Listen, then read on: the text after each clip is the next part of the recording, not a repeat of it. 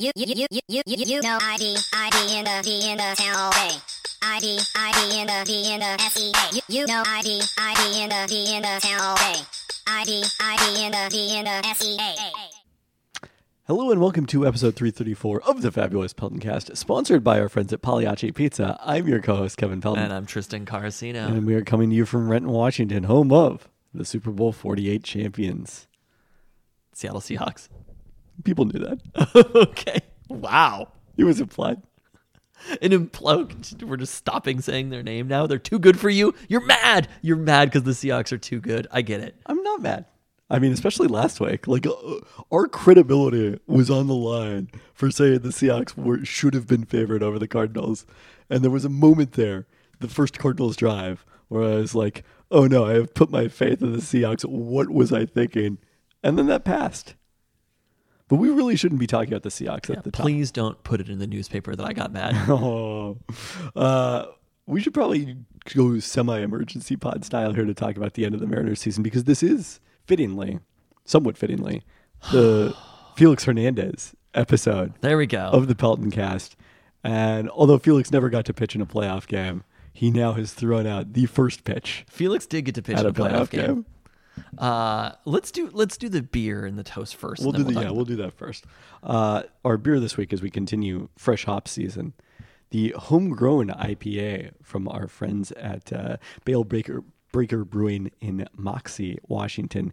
Here in Moxie, September means harvest. Coordinating with the barley maltster, that's not a word I can pronounce, is the fruity herbal smells of fresh hops being cut and kilned waft in our windows. Now in our third season as barley farmers, and 90 years after the first hops were planted on our family farm, we're proud to share with you this homegrown IPA featuring our homegrown hops and barley, notes of ripe lemon, grapefruit, blueberry, pine resin, and fresh cut grass. So, there you go. This is aromatic beer. Well, it is. Wait, what are you getting notes of, though? Grapefruit and fresh cut grass and maltster. All right, let's start our toast with a congratulations to UW quarterback Michael Penix Jr., who set a program single game record with 516 passing yards in Saturday's win. And we enjoyed Arizona. seeing every one of them. Definitely was paying attention to Some that. of us saw a higher percentage than others. Congrats also to Jeremiah Martin, who was named Pac-12 Defensive Lineman of the Week after recording a pair of sacks in Saturday's win. Wow. I really thought Jeremiah Martin played on the Huskies in the 90s. I think you're thinking of Jeremiah Farms. I am definitely thinking who of Jeremiah also Farms. did not play in the 90s. He played in the 2000s. Okay. But close enough. He probably played in the 90s a little bit. Also this week, a get well soon to UW legend Nate Robinson, who shared Saturday on social media that he's battling kidney failure and has been doing so privately for the past 4 years. While we're here, also get well soon to Hall of Famer Dikembe Mutombo, who also shared on Saturday that he's being treated for a brain tumor. So hoping for the best for both of them.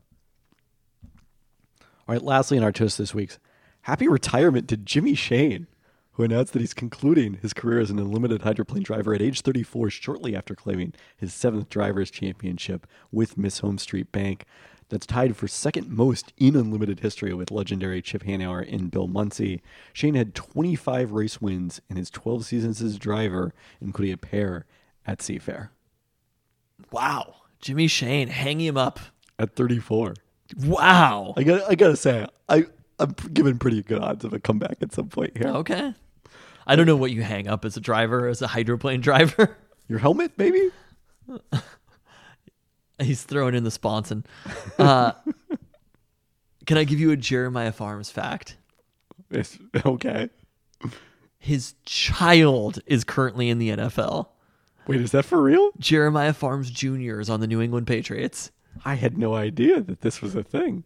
I can't believe I missed this. He was drafted in, Jeremiah Farms was drafted in 2001. So I feel like 90s is fair, he was pretty heavily 90s. All right. But there's a Jeremiah Farms. We are way too old. I mean, that's accurate. Yes. Wow. I had no idea.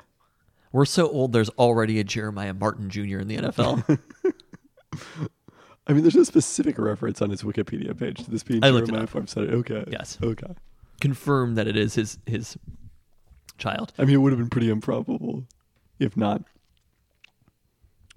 But do we want to talk about the sporty event that you were watching basically the entire UW game? I was streaming in our seats with our next door neighbors graciously providing the stream for that one since I didn't have a good enough connection to do anything but the audio.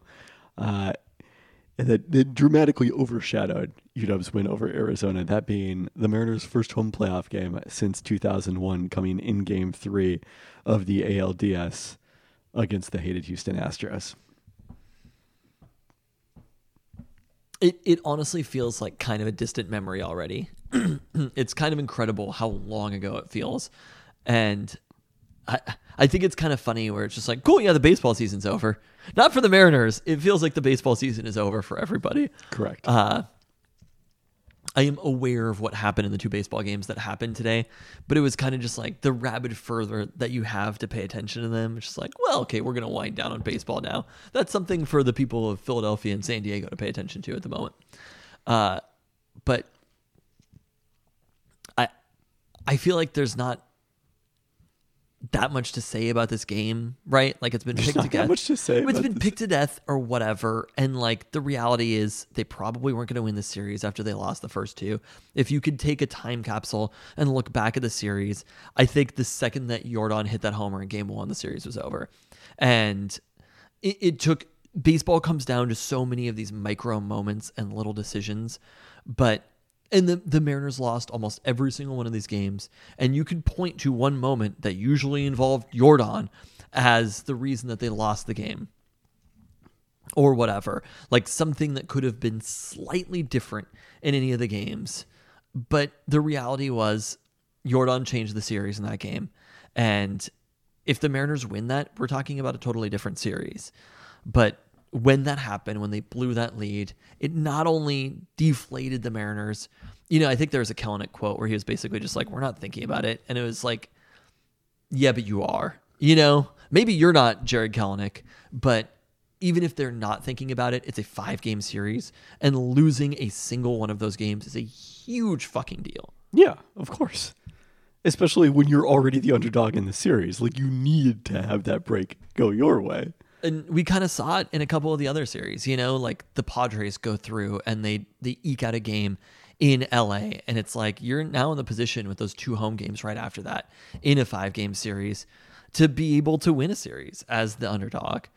And when that didn't happen, the Jordan homer in Game 2, coming back for Game 3, it was going to be such an uphill battle anyway. I just wanted to get to Sunday. That was it. I was like, just get us to Sunday. We had tickets for that game. It would have been so much fun to have done. It was a beautiful day. It was a nicer day on Sunday than Saturday in Seattle. A lot of the smoke had cleared out after a very, very strange night in Seattle, both with the Mariners. Penix sets the all-time passing record. The Mariners are eliminated for the playoffs. It was windy and like 78 degrees on a Saturday night in mid-October. It was a strange night in Seattle. But I think that Sunday, like I'm mostly just sad for the day we didn't get to have. Right. Because it would have been so much fun. Not necessarily that I expected the Mariners to win a series, but it would have been fun for there to have been 1 home playoff game is really fun. 2 home playoff games would have been even better. Would have been twice as good.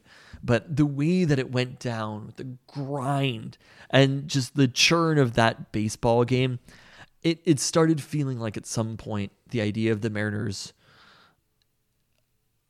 developing a run, right? Getting a runner on base, moving them forward was just not going to happen. It felt like that for both teams. It was just like somebody's going to hit a homer. A solo homer. Yeah. Somebody's going to hit a homer, and they did. It didn't even feel like, even though it was a homer in a dead center, it didn't feel like it was a bomb. It was just like, and this is an argument between you and Baby Fantasy Genius about. It was like he hit it to dead center, Jeremy Pena, but it was like that happened, and everybody in the building knew the game was over. The Mariners knew the game was over. All of those 47,000 fans knew the game was over. I think you're overstating this. It was deflating. I mean, certainly it seemed to silence the crowd, which was amazing for basically 2 full games. Not basically, 2 full games. But I just don't think baseball players think the way about life that you do. It doesn't matter how baseball players think about life, but it was over. I suppose so. And that was it. The series came down to 3 home runs. Really, it came down to, maybe I guess you could even include the Bregman homer in the 8th inning that happened against the Mariners. But it was just like that homer, the Jordan homer in game 2, Jeremy Pena in game 3. And that is like top to bottom, the Mariners lineup is not that different than the Astros lineup. The Astros lineup is very different than the Mariners lineup. And that is accurate. So you don't necessarily need in baseball, when you get to a game like this, you don't need 9 great hitters. You can have 3 or 4 great hitters and still be maybe the best team in baseball. I mean, I think if you want to be encouraged by this series, the gap between the Mariners and the Astros did not look that large.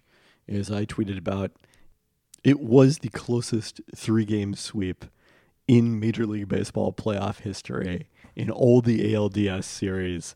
And there had been a couple, so this was 4-run differential. There had been a couple that had been 5 or 6, something like that, but they hadn't been since the first couple years that they played the ALDS. So it's been an extremely long time since we saw a sweep that was anywhere near this close. Let me tell you the difference between the Astros and the Seattle Mariners.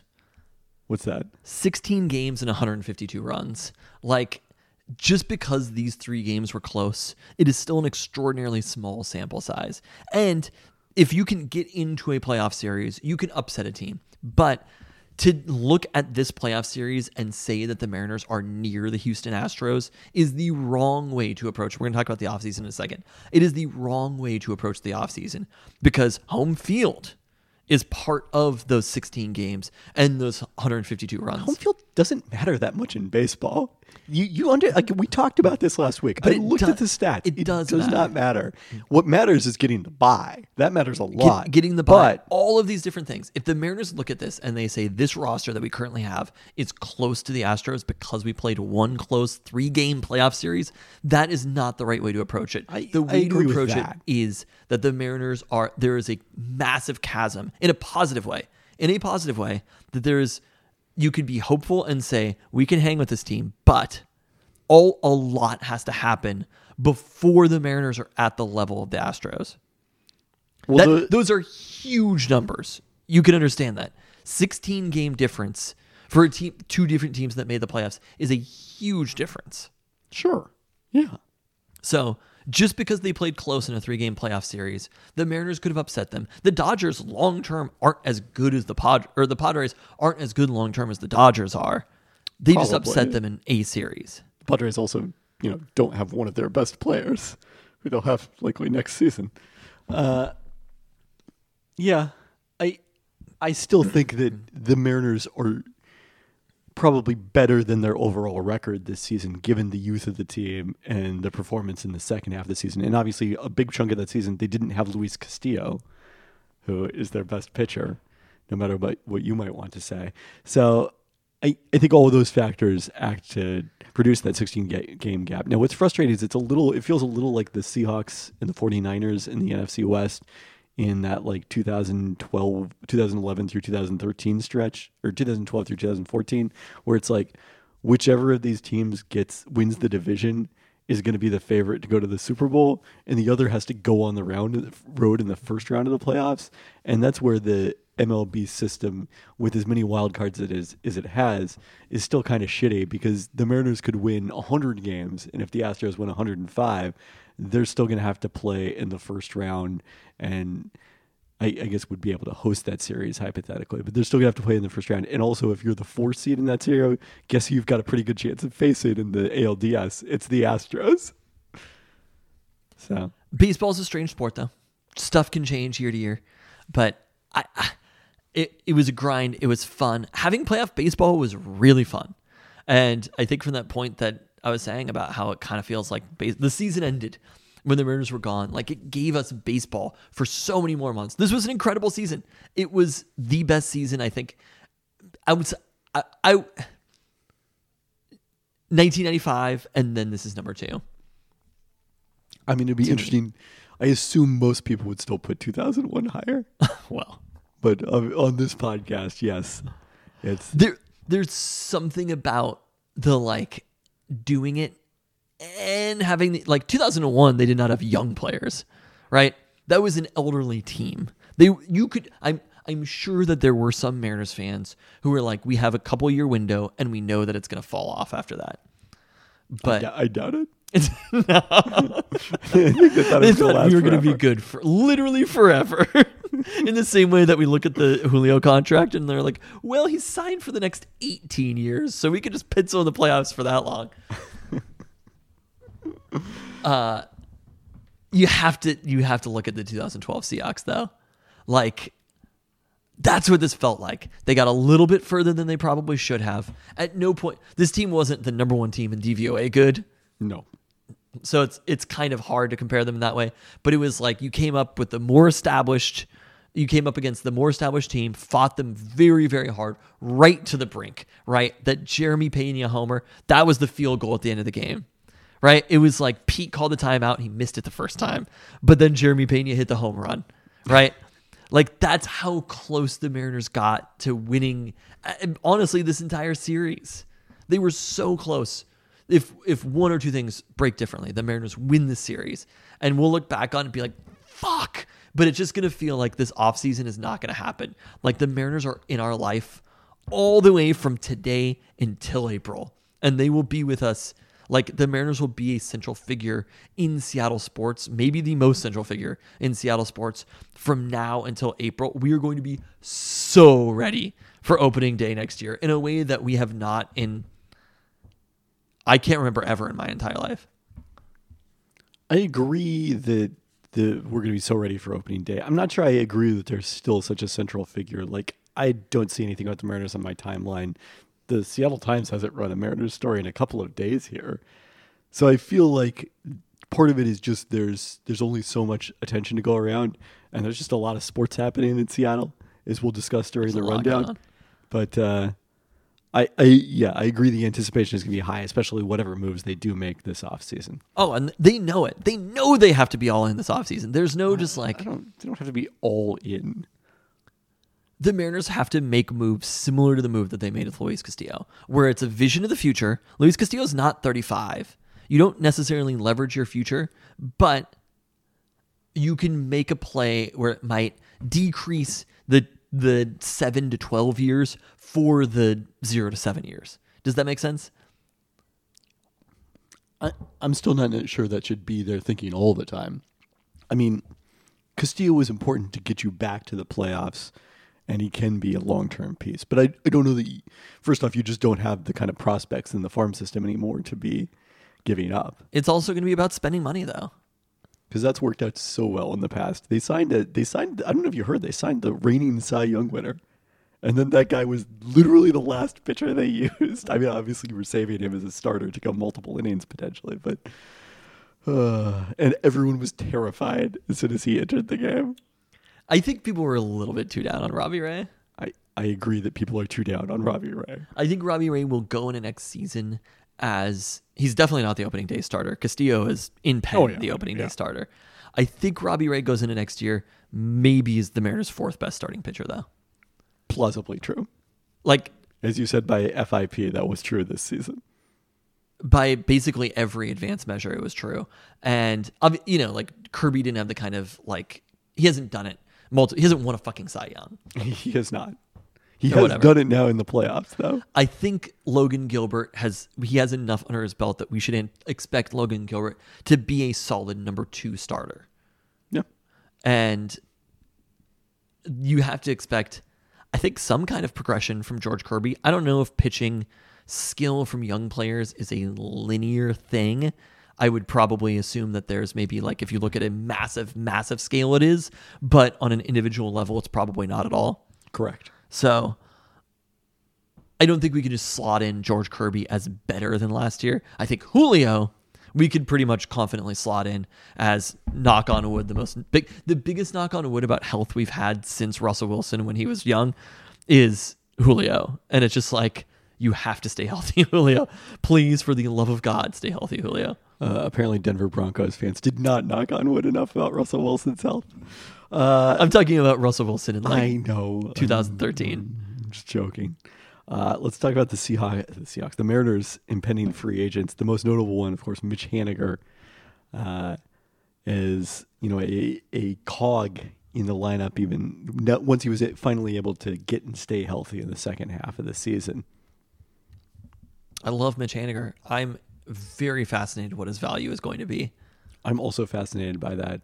The possibility of a qualifying offer is a realistic one here. That would guarantee him, I believe I saw, was the average of the top 125 paid players in Major League Baseball, so approximately $18 million on a one-year deal. Feels fair. And going, is this a new thing? They got like a franchise tag? I don't know when they introduced it. Okay. Well, I think that just makes him the qualifying offer. I don't think it takes him off the market entirely. They get like compensation if he signs somewhere else. I still have more research to do on the qualifying offer, clearly. We'll see if they actually make it. But a short-term deal seems to make sense because as much as everyone wants to talk about, the Mariners have all these young outfielders, like which of them are we feeling confident about going forward? Jared Kelenic played better when he came back at the end of the season, but Kyle Lewis, it's been a minute since he's succeeded at the Major League level during his Rookie of the Year campaign. And obviously you need to leave room for Sam Haggerty on the roster, but again, it's a lot of uncertainty about the Mariners outfield beyond Julio Rodriguez. So Mitch Haniger would solidify it. It would be awesome to have a spot open for one of those young players. Right. But to choose any individual young outfielder and say, like, I really think Kyle Lewis's career is over, but to choose any one of those individual outfielders and say, that's going to be the one, that's more difficult. The thing we didn't talk about, I didn't do Mariners hot takes for this. We didn't talk about this.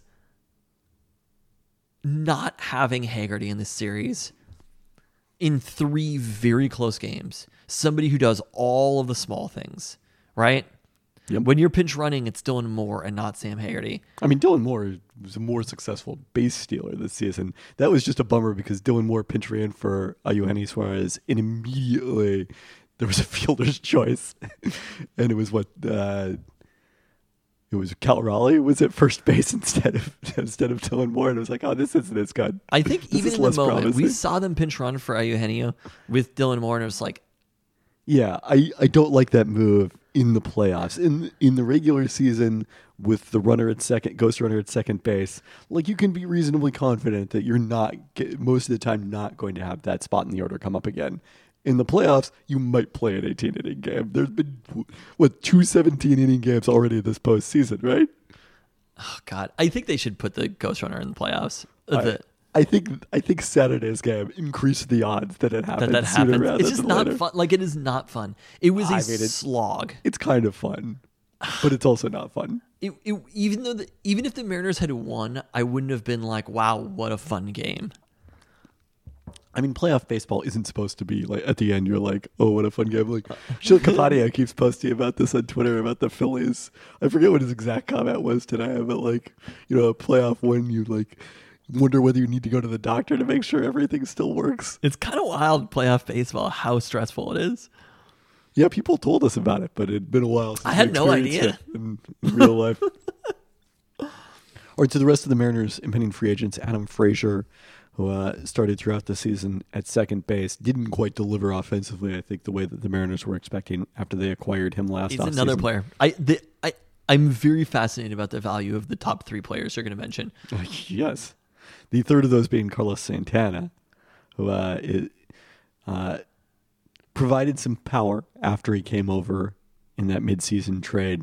But the low batting average is still a bit of a sticking point as you look at his value, especially as someone who primarily is going to be a DH for the Mariners with Ty France, presumably at first base going forward. He does seem like we haven't seen a post-shift league. That's a good point. Yes, that'll help Carlos Santana's value. Offensive WAR at the Mariners was 0.4, so not negative, but he's probably going to be, I don't know, I feel like in the like 5 to 7 million range. Oh, I think that's higher than he's going to pay. You think so? Yeah. He's still a power hitter.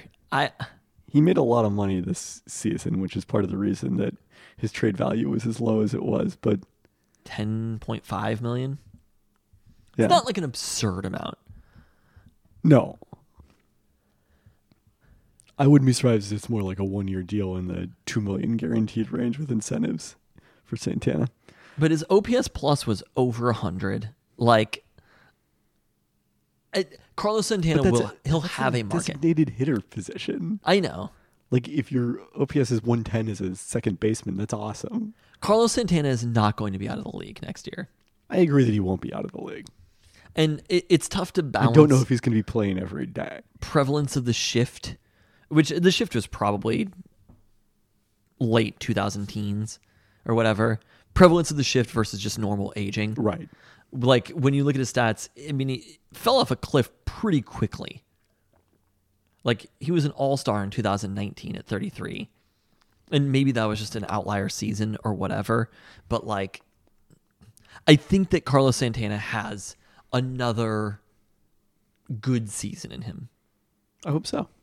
I mean, I hope so wherever he is. Right. But we love Carlos Lifelong Santana. Carlos Santana fans. When they made the trade, it felt the same as the Justin Upton trade. It was or signing. It was just like, there's a body, It's Man, like, wow, I had forgotten about the Justin Upton signing.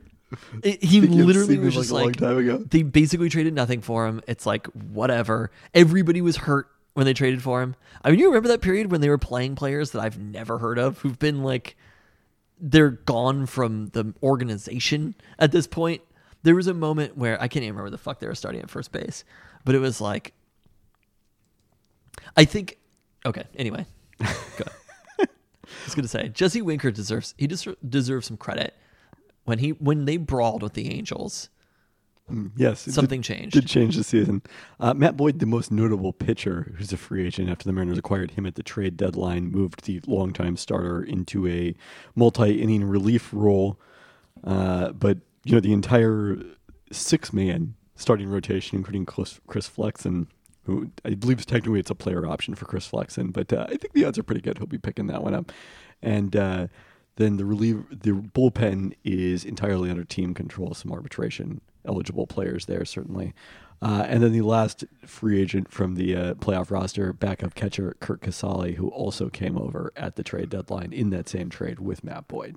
So really, all things considered, it's not that many important players who are free agents for the Mariners. It's just those 3 starters. Let me throw a young outfielder out at you that we have not talked about. Who's that? Jesse Winker. Is Jesse Winker young? 28. Okay. Like, I think he's going to play better than he did this season. I think people got a little bit too down on Jesse Winker. I understand he wasn't playing that well, but if there is a player who is ripe for a bounce back to be, I mean, his OPS last year was 949. Yeah. The last 2 years were so 932. He was a fucking all-star in 2021. Yeah. The Mariners did, I will say, their moves this offseason, the players that they didn't do bad overall, right? Because Eugenio, they kind of lucked into Eugenio. But the players that they went out and got in the offseason were almost all coming off of career years, right? That were probably, like for Robbie Ray, almost certainly not replicable. And for Frazier, it was like maybe. Winker was an all-star. Frazier was an all-star. Robbie Ray was a Cy Young. Those 3 players did not sniff what they did this season that they did the prior year. If we were looking at this in a time capsule, we would have assumed that those 3 players were contributors. If you would have told us Yes. in April, the Mariners made the playoffs. We would have been like, great. Winker's hitting or whatever. Yeah. But like, Robbie Ray delivered the ace they so long needed. If the Mariners could drop Jesse Winker's 2021 season into 2023, I mean, they're that much closer to the Astros just like that. Yep. So I do think you have to expect, I don't know if Frazier will be back, but I do think you have to expect some sort of regression for those players at the same time. And probably for Eugenio as well. In the other sense, yes. Well, it's been a fun season. The Mariners have definitely changed their position in this podcast pretty dramatically. And we're going to be like straight up covering everything. I mean, we did talk about all these guys during the offseason. Yes. The thing that makes me the most upset is that there are Shohei trade rumors, and I just feel like it's going to be really difficult for the Mariners to get involved in that conversation. Yeah. And that's a bummer. They're not going to sign Aaron Judge. But I still, the idea that they could outpay the Dodgers for Trey Turner is like, it's just absurd or whatever. But at some point, the Dodgers have to just cut it off, right? It's at some point, they didn't go that far in the playoffs. And there might be an amount of money where Trey Turner, if you could just replace in the lineup JP Crawford with Trey Turner, that would be the best thing. Right? It would be an upgrade. So I am hopeful that the Mariners will be active in the free agent market, whether you want them to be or not.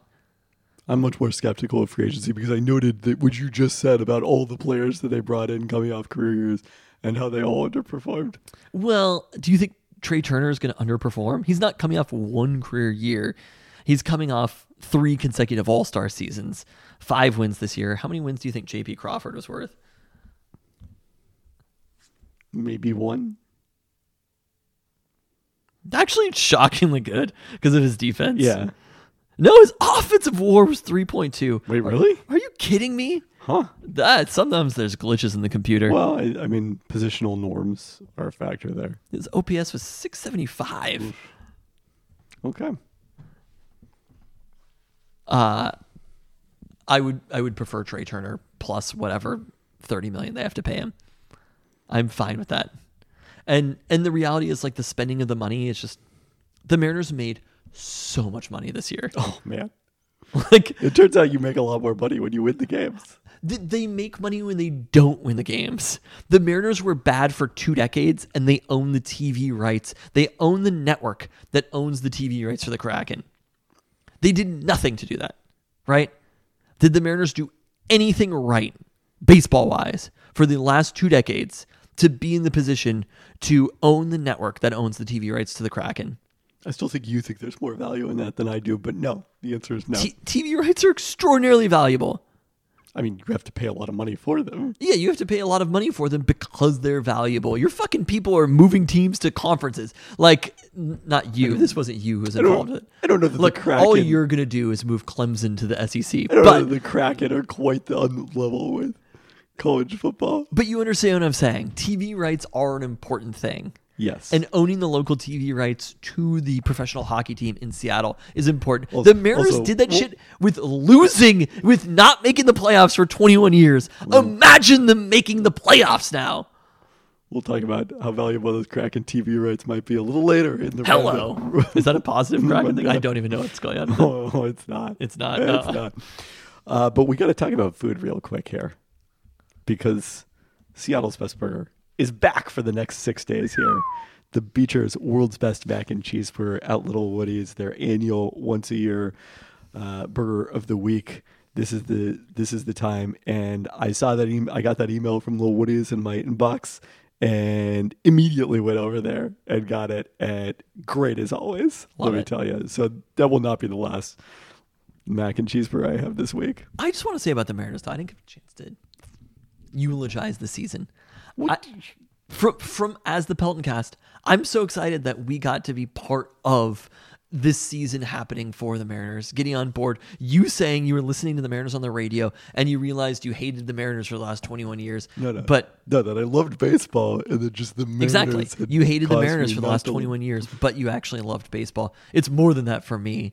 I'm even happy that we got to have this positive discourse about Ichiro. I think some minds were opened about it. Oh, no. And just being part of the baseball world and watching the season, it was an incredible season to watch. Seeing Julio Rodriguez's rookie year, like, this is some shit that we're going to remember forever. And the stuff that the Mariners did this season, the way that we got to rally around Sam Onofrio Haggerty and his quest to have a better record than somehow failed. He was so far ahead, so far ahead. But between that, it just feels like something is happening here in Seattle around baseball. Yeah. And it has been a very, very fun season. And I'm appreciative that nobody is looking up the receipts for the Peltoncast. For all of the things that we said about the Mariners and about baseball and letting us jump back on the bandwagon. I've been on and off a few times. But for you in particular, like, letting us jump back on the bandwagon after all of these years. It's like, I mean, I never said anything negative about Ichiro. I feel like my bandwagon jumping was more acceptable than yours. you were indifferent. I was anti-Ichiro, but I actually cared about the team at various different points throughout the last 20 years. I mean, I think the thing I'd say on that regard is like, I'm just happy for people who did stick with the Mariners these past 21 years to finally have that patience and faith rewarded, which like there was no reason to expect it would be rewarded, and yet it was. So there you go. It was an awesome season. I'm impressed. And I hope that the Mariners have the best offseason and go into next year. And it's not Eric Bedard status. Like, we go into next year, the monkey's off the back. We don't have to worry about breaking a streak or anything. They can just play baseball and go out and go to their first ever World Series. Because I think this is the roster this is the young core that the Mariners have built up that can do it with Julio and with Luis Castillo and with George Kirby. Like, there is a Cal fucking Raleigh out of nowhere. Like, there is a real core building for the Mariners for something very, very big. Yeah. All right, with that, it's time for one of our annual traditions. Tuesday night was opening night in the NBA. Wednesday will be the Blazers opener, and the rest of the league gets into the mix. And per tradition, it is time for the 10 players for you to watch this season, which I am editing on the fly based on what happened on Tuesday night. Are you removing players? No. I removed a player and then I added a player to replace them. Wow! Based upon what happened? Yeah. Somebody was worth watching? Somebody played a lot on opening night, and then someone else did not play at all. So Holy cow. We're changing it. Wow. In real time. I love this.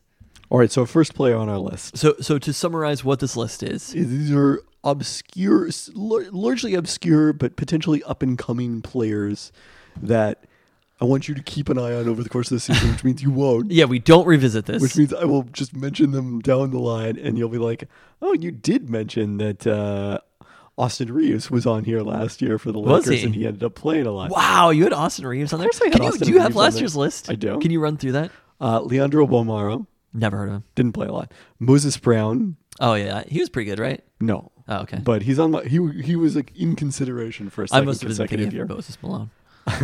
Javon Carter. Okay. Now in Milwaukee. He played a little bit in their playoff run. Daniel Gafford, who got a big extension with the Wizards. Did he? He did. Never heard of these people. Josh Giddey. Giddey, of course. Giddey. Yeah, he's like not the that seventh obscure. pick in the draft. International players, there's a little more leeway with. Bones Highland. Oh, you know I love very Bones. trendy Yeah. six-man award pick this year. Jock Landale, who played pretty well in the preseason this year for the Suns. Austin Reeves. Paul Reed of the Sixers. Oh, yeah, Paul Reed. We're still waiting for Doc Rivers to actually play Paul Reed enough. And then, of course, Alperon Şengün. Oh, yeah, of course, Şengün. Was Tyrese Maxey too good, or were you not in on him? Too good. Okay. I was also a year early. Max Strus was on the list in 2020. Oh, yeah. Did not make it last year, which was actually his breakout season. The Strus Naissance. So these are players who were so under the radar. Yeah. Heading into the season. Some could be similar to Josh Giddey, first round draft picks. I don't think I have any first round picks on this year's list. It's, if anything, somehow more obscure.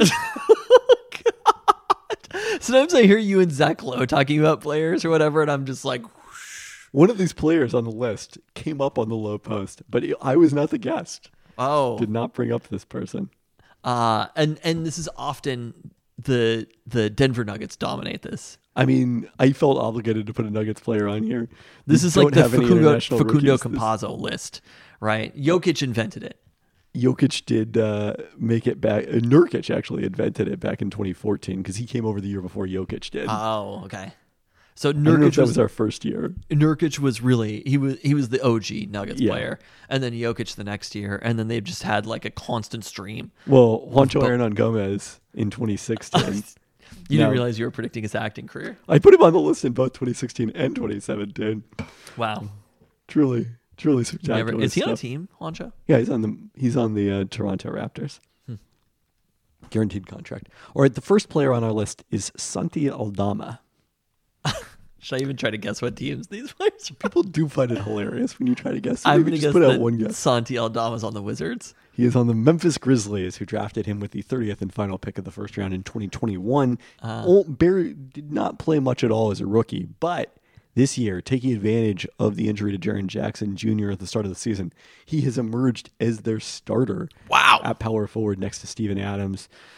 He's shooting the ball well, has dropped some weight, so he's more mobile. He's a Spanish native, played in the Patriot League, his college ball. I want to say at Loyola, but I'm not sure about that off the top of my head. And played tremendously in preseason. So potential breakthrough candidate in his second season. Okay. All right, next up is Christian Brown.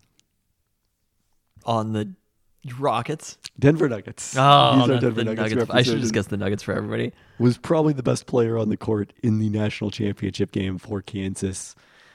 Someone that Kansas played in the national championship game? Kansas won the national championship. What? I have to look that up.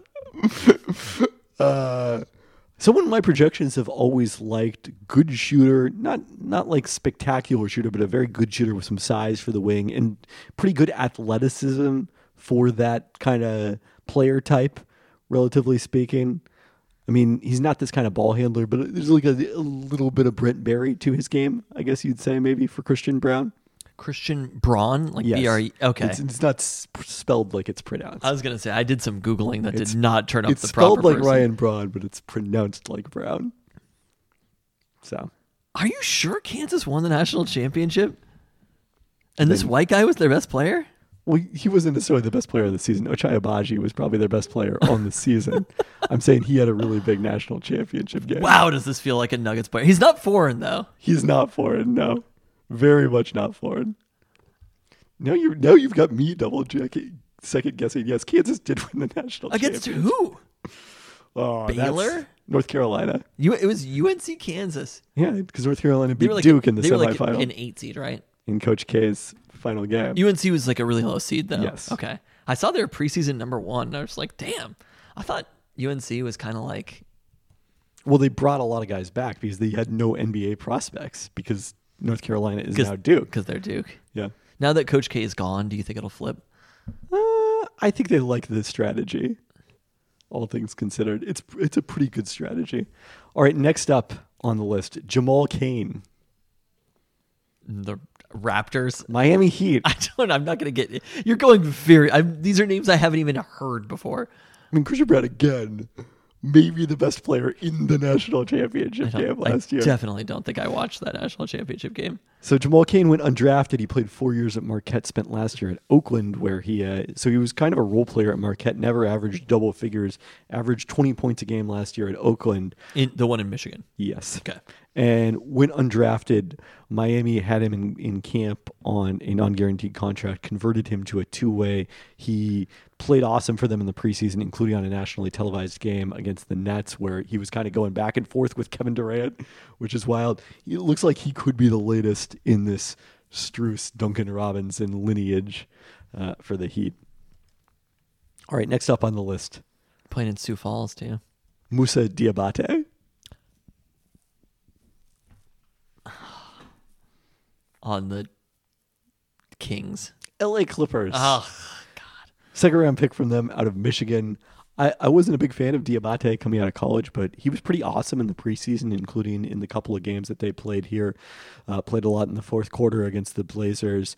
And it's going to be him competing with Moses Brown for backup minutes at center when the Clippers actually play a backup center, as opposed to going 5 out and putting Robert Covington as the I backup think I center. heard them talking about I think he was the one who Zach Lowe talked about on a podcast, right? He's not the person I was referencing, but I think he may have come up on a podcast. Yeah, I think I heard him and Simmons talking about that when they were talking about the Clippers' center depth. Yeah. All right, next up, Simone Fontecchio. An Italian. I like that. Yeah. Is there anybody from the Kings on the list? There is somebody from the Kings on the list. But the way you said that, I'm assuming it's not the Spurs.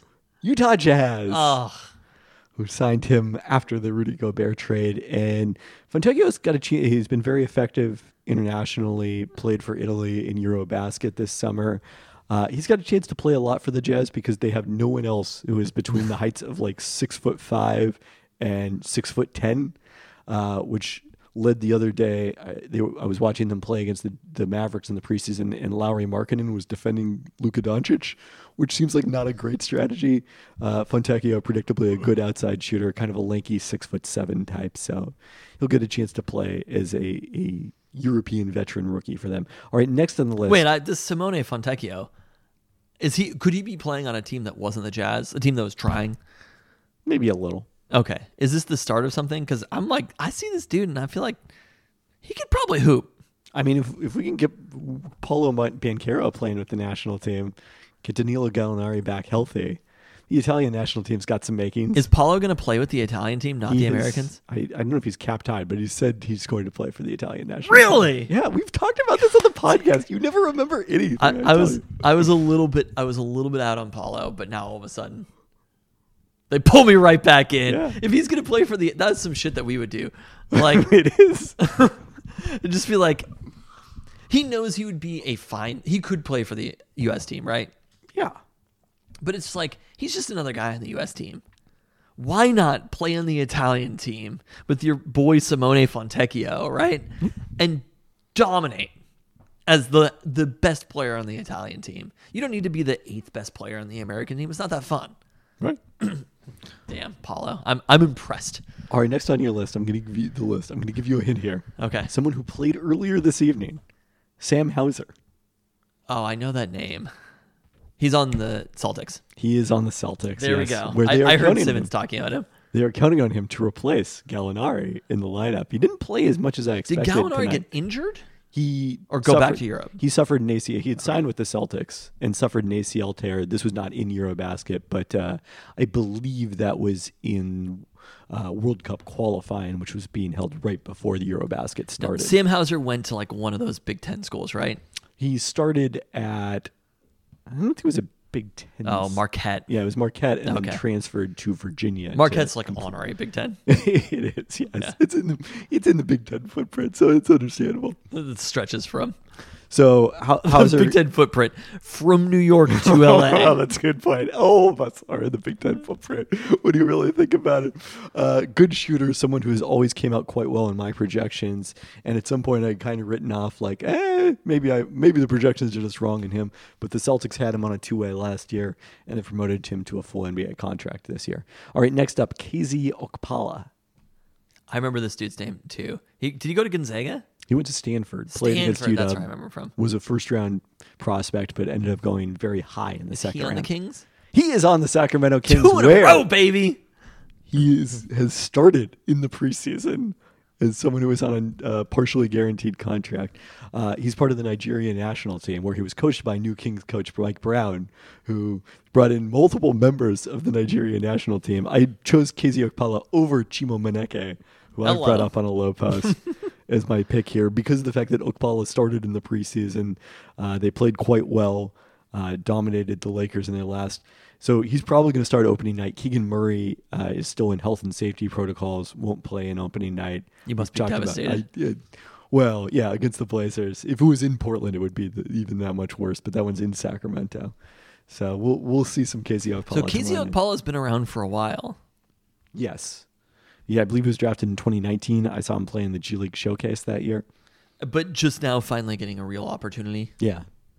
Didn't play that well in Miami, all things considered. Are there any like Geno Smith style, like granted it's been 3 years, but are there any players who have done that, who had a few years of mediocrity or bad play? Does Andrew Wiggins count? No, that look at us now. I mean, not as second round draft picks or undrafted free agents, not the first overall pick in the draft. I'm sure there are examples of it. I can't think of it at the top of my head. As somebody who's played badly for a little while, but then ended up being a solid role player. I mean, there's lots of those guys is the answer. Okay. All right. All right, next up. Speaking of quarterbacks. But the Kings in general, did we talk about them on the Peltoncast, or is that you and I talking over? Probably just you and I talking. Offline. I'm all in on the Kings. Preseason is pretty predictive, it turns out, and they had a dominant preseason. That was like my best bet was Kings over, and now I'm all the more convinced. Are the Kings making the playoffs? I'm confident they will make the play-in. Confident that the Kings will make the play-in. I think it's certainly more likely than not that the Kings will make the play-in. Wow. Unfortunately, because I don't think the Blazers are going to be very good. When was Blazers the by last far time that the most- Kings made the playoffs? 2006. So do they have the longest drought in professional sports now? Yes. So we'll see if this is the it's not the calendar year, but the 12 months for teams to break those droughts. All right, next up, speaking of quarterbacks, next on the list is Matt Ryan. Not that Matt Ryan. Ice? I truly have no idea, Matt. On the Pelicans? The Los Angeles Lakers. Really? Where he played a lot tonight. Did he? So people kind of thought it was going to be a guy named Cole Swider out of... I remember Cole Swider. Yeah. He started his career at Villanova, went to Syracuse, and played really well during the summer league. And the Lakers were pretty high on him going into training camp. But he has had his job usurped by Matt Ryan, who started his college career at Notre Dame, subsequently transferred to Vanderbilt and then to Chattanooga, where he finally averaged 15 points per game in his fifth year of college basketball back in 2019-20. Spent last year in the G League. Had a brief cup of coffee, I believe, with the Celtics last season. Yeah, got into one game for the Celtics, but went to training camp with the Lakers, won their 15th spot. And how is actually can Matt playing Ryan not be on the Celtics? What do you mean? His name is Matt Ryan. Yeah, I mean, he was. Yes. Like, the idea of Matt Ryan being on the Lakers and getting a bunch of playing time, but not landing at the Celtics is pretty shocking for me. It is. They desperately need his shooting, so we'll see if it continues. All right, next on the list, as discussed on the low post, Terry Taylor. On the Raptors? Indiana Pacers. Okay. Terry Taylor's basically a 6'5" center. He's PJ Tucker style? Yeah. And extremely productive, was the most valuable player in the G League before he got called up by the Pacers on a two-way. And he's very athletic for his size. You know, he's just like constantly rebounding and making things happen, and he doesn't really have a position, and he's a lot of fun to watch if you're a sicko League Pass diehard like I am. All right, last on our list, Lindy Waters III. Are there no Spurs or Raptors? Well, you'll have to guess here. I'm going to guess that Lindy Waters III is on the Spurs. No. Okay. There are no Spurs or Raptors. Wow. Personally, I don't know if I wanted to ask people to watch the Spurs this year. But they didn't have any really great candidates for it. Neither did the Raptors. Matt Ryan sure played 18 minutes and really did not show up in the box score.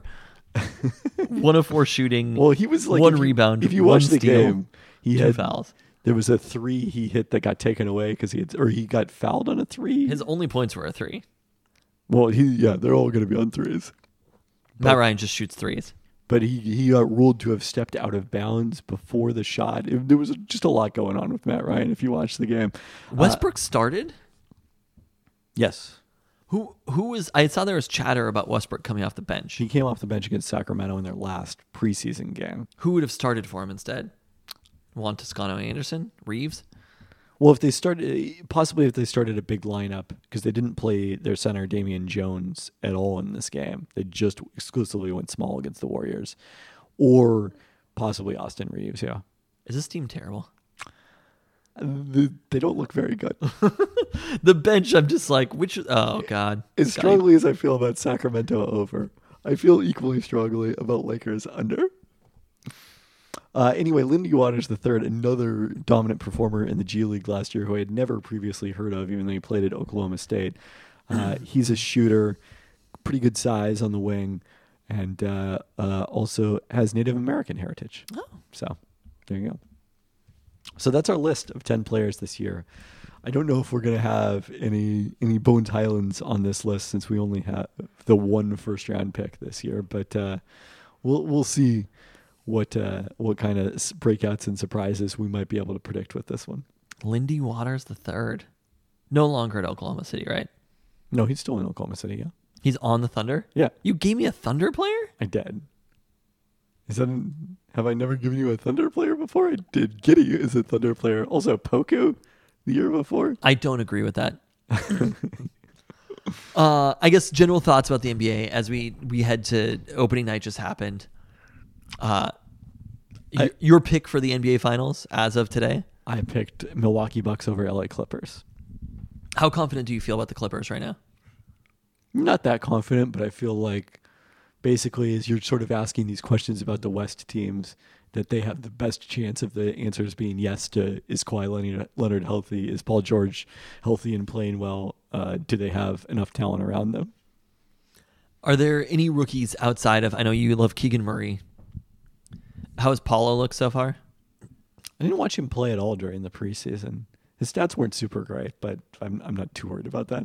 Are there any other first-round picks that you feel like are going to break out? I mean, Benedict Mathurin, who was the 6th pick, was pretty awesome during the preseason. So We kind of like the Pacers, right? yeah, Okay. definitely Halliburton. Yeah, Terry Taylor. And then the Blazers. You have gone so far out of your way to predict that the Blazers will be bad for a decade straight. I don't know if I'd go that far. When was the last time you went into a season saying, I kind of like the Blazers? I think I was probably higher on them than Brandon most. Roy was on the team when that happened. Clyde Drexler was on the team the last time that happened. I think I was probably higher on them than most after they got swept in the first round by New Orleans, and then that turned out to be the year they got to the conference finals. How's CJ playing, by the way? Oh, awesome! Are the Pels are going to be a playoff team? They have a good chance. I'm high on the Pels. Their projections are very strong. I look at that and I'm like, now that there are only 6 like full-on playoff teams, it's weirdly kind of hard in the NBA to make the playoffs. Yeah. You have to be like pretty fucking good. I mean, you have to be still equally likely to make the playoffs, but there's a lot less certainty about it. Yes. But to be one of the 6 teams, like there can be some pretty good teams who end up in the play-in tournament. There will definitely be very good teams who end up in the play-in tournament. Who is your 6 in the West, though? In order. Let me look this up because I did wins projections earlier. How are you feeling about that Warriors over-under? I think I think the Warriors may go under. I'm not feeling good about my projection for them. No. What is their over-under? Like 60-something? Their over-under is no, it's not that high. There's no one that's that high these days. The highest line is, I think, like 54.5. Really? Or no, 50. No, that can't be right.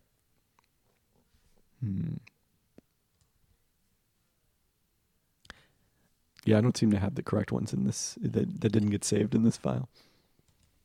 Is Ben Simmons playing this year? Yeah. That's the expectation? I mean, he's playing, yeah. He's been playing in the preseason? Yeah. How's it gone? Decently well. Okay. So let's see. The 6 that I had with the highest win totals in the West: Denver, LA Clippers, Phoenix, Golden State, Memphis, and then I had Dallas and Minnesota tied for 6th at 48 wins. So who does that leave in the play-in tournament? That would leave one of those 2 teams, New Orleans, which I have a win behind at 47, the Lakers, and Sacramento. Okay. So, yeah, the preseason not super great for the Blazers. Not super encouraging. And you said that's very predictive? It's more predictive than people think. It's decently predictive, let's say. And the Blazers start tonight as you're listening to this against the Kings? Yes. And Shadon's done nothing? No, Shadon's had some good moments. Okay. Yeah. All right. Well, Gary Payton II will miss the start of the season after coming off abdominal surgery during the summer. So that's not an ideal sign. That's why they didn't play well in the preseason. Yes. Yes. There you I go. feel great about GP2 in Portland. I'm like, I got to get down to Portland to see GP2 there. It's an ideal fit. It's overdue. Yeah. No, I'm excited about it. I'm excited about going to an NBA game again. So I think my first game is going to be Monday, which will be Blazers Nuggets.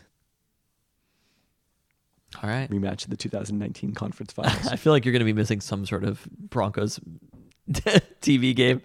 I think they might have, thankfully for the American viewing audience, let the Broncos have a week off from national I wouldn't TV. say I'm going to be missing it. All right, let's get into our roundup, starting with the Seattle Kraken's first full week of the season, their promising start featured 3 points from their road back-to-back, capped by an impressive 4-1 win over the LA Kings. But the vibes turned during their opening homestand as the Kraken gave up a goal 12 seconds into their home opener against the Vegas Golden Knights, a second in the first 4 minutes, and lost 5-2 before again giving up 5 goals in Monday's 5-1 loss to Carolina. Kraken will try to get back on track Wednesday, closing out the homestand against St. Louis before visiting Colorado and Chicago. They'll be back home to face Buffalo next Tuesday. OL Reign prepping for the semifinals, and they have an opponent. It's the Kansas City Current. Oh, who man. advanced to the semifinals. Hate those Current. With a thrilling 2-1 win last Sunday in Houston. The game was even at 1-1, well into stoppage time, before Gate Del Fava netted the winner in the 100th minute. Basically the soccer regulation time equivalent of winning in the 18th inning. Impressive turnaround for the Current, who won just 3 matches last season, their first back in Kansas City after returning from Salt Lake City, where they had played for a few years. Were they still the Current? They were not. No, they didn't name themselves until right before their final game of the regular season last year, which they beat OL Reign at home. Loeo Labanta, who scored the winner versus OL Reign in July from the spot, later went viral for faking an injury, then twerking after a successful penalty. What? Had 7 goals, 5 of those coming on penalties, and 4 assists. While Cecilia Kaiser also scored 7 goals, and Kristen Hamilton had 6. The two teams traded 1-0 wins at home, with Bethany Bolser netting the winning goal as a sub for the Reign on May 25th. The Reign in the semifinals for the 4th consecutive postseason, having lost the previous 3. They won the semifinals in both 2014 and 2015 under current manager Laura Harvey, losing the NWSL Cup final those 2 times, as they'll try to make it back for the first time since 2015. This year feels different. I don't know if some of those semifinal runs the last few years, they were much bigger underdogs. Last year they did host, and was kind of a disappointing outcome that they lost that one. But notably, on the other side of the bracket, you know who has advanced to the NWSL semifinals? It's the Wave. Oh, the hated San Diego Wave did it with a 2-1 win over Chicago, the Red Stars. They will be facing Portland as the both... Wow! So the other side of the semifinals is the 2 most hated clubs in all of the NWSL. The Thorns and the Wave. Yes. Can San Diego stop winning for once? And the both NWSL semifinals will be played Sunday in the Pacific Northwest. Hello. Before then, they play the final. I forget where they play the final. I want to say Audi Field, but definitely not in either. The weather is about to start turning in the Pacific Northwest. By the way, if you end up at this match, wear a rain jacket. That's not going to be ideal. It's going to be wet, Wave. Get used to it. You would think they would be used to it, of all people. Where is it? Because they're called the Wave. Yes, that's the joke. Thanks. It's actually very, very sunny and dry I hadn't in heard. San Diego. Hadn't heard. Where's the final played? Is it played at the higher... No, it's a neutral site. It is Audi Field on Saturday, October 29th. Where's Audi Field? DC. That's how they do it. Super Bowl style. I hate that. I'm not a fan either. Who's going to go to that? Who in Washington, D.C. is going to go watch the OL Reign from Seattle, Washington versus the hated San Diego Wave from San Diego, California? Remember when we watched Real Salt Lake beat LA Galaxy on Landon Donovan's missed penalty? Yeah, it was great. MLS Cup final. But it was sort of like we were really pushing the boundaries of sports fandom there. We got there in probably the 40th minute, I want to say. That was the first year of Sounders correct soccer. So we were it was like Kraken fans last year when they pretended to like hockey. It was the first year and you're like, we love hockey for a long time, right? That's what we were sort of talking about. We had the partial plans, which is why we had tickets to that game. And also, I remember it being extremely miserable weather for that one. Well, exciting news. Ramping up the roundup. New Ken Palm dropped this week. Hello. Wow. The Huskies are projected number 113 to start the season, down 3 spots from where they finished 2021-22. That ranks them 10th in the Pac-12, with a huge drop-off after the top 9 to UW, Cal, and Oregon State, who is somehow number 228 in the projections. The two top Pac-12 teams are Arizona and UCLA, who rank 10th and 11th overall, respectively. Huskies projected for an average finish of 7-13 in conference play and 14-16 overall. In addition to visiting number 3 Gonzaga for the projected resumption of the series last played in 2019 at Heck-Ed, Huskies' non-conference schedule also highlighted by a visit from number 13 Auburn in a rare, actual good non-conference game for the Huskies at home. They are 2 weeks away as we record this from beginning the season with their exhibition game, I believe against Alaska Fairbanks. Wow. I kind of don't accept it's there's really when you said New Ken Palm just dropped and it was 87 degrees this weekend. And the Mariners just finished playing. Time is a flat circle.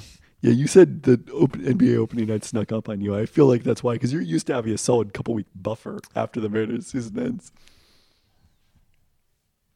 Things have changed. Well, they moved it up, and also I just don't care that much now.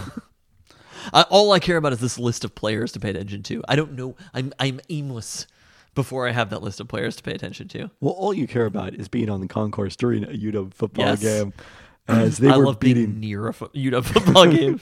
You could sort of hear some cheering going on as they beat Arizona 49-39, needing almost every one of those 49 points to win this one.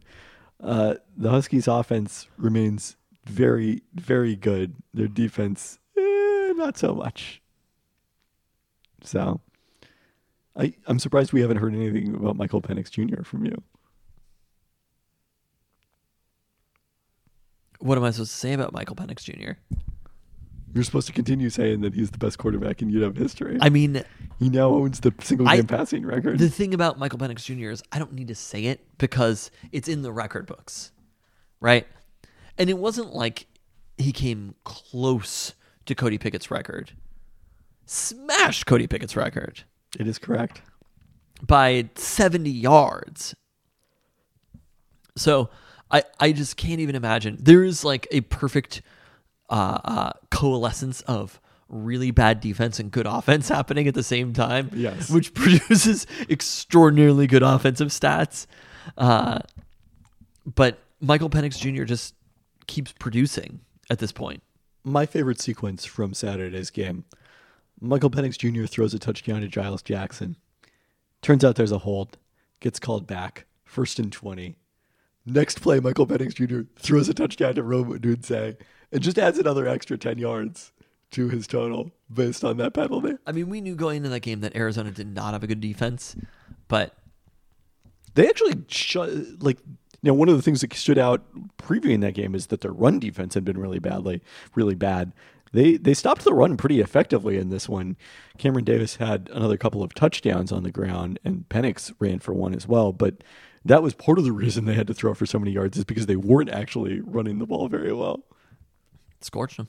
But Jayden DeLora also had his way against the UW defense for much of this game before they had a couple of sacks late to kind of hold off the Arizona attempted comeback that would have forced us potentially to leave the concourse and the Mariners viewing to make sure the Huskies actually held on to the win. So, well, Saturday... I have nothing. I did not pay any attention to this game. You didn't.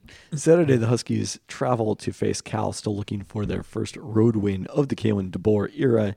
Cal had to feel good about starting 3-1, capped with an easy win over the aforementioned Arizona in their Pac-12 opener, with that lone loss coming 24-17 at Notre Dame. But since then, the Bears were blown out in Pullman, then came back from a bye to be on the wrong end of Colorado's first win of the season last Saturday.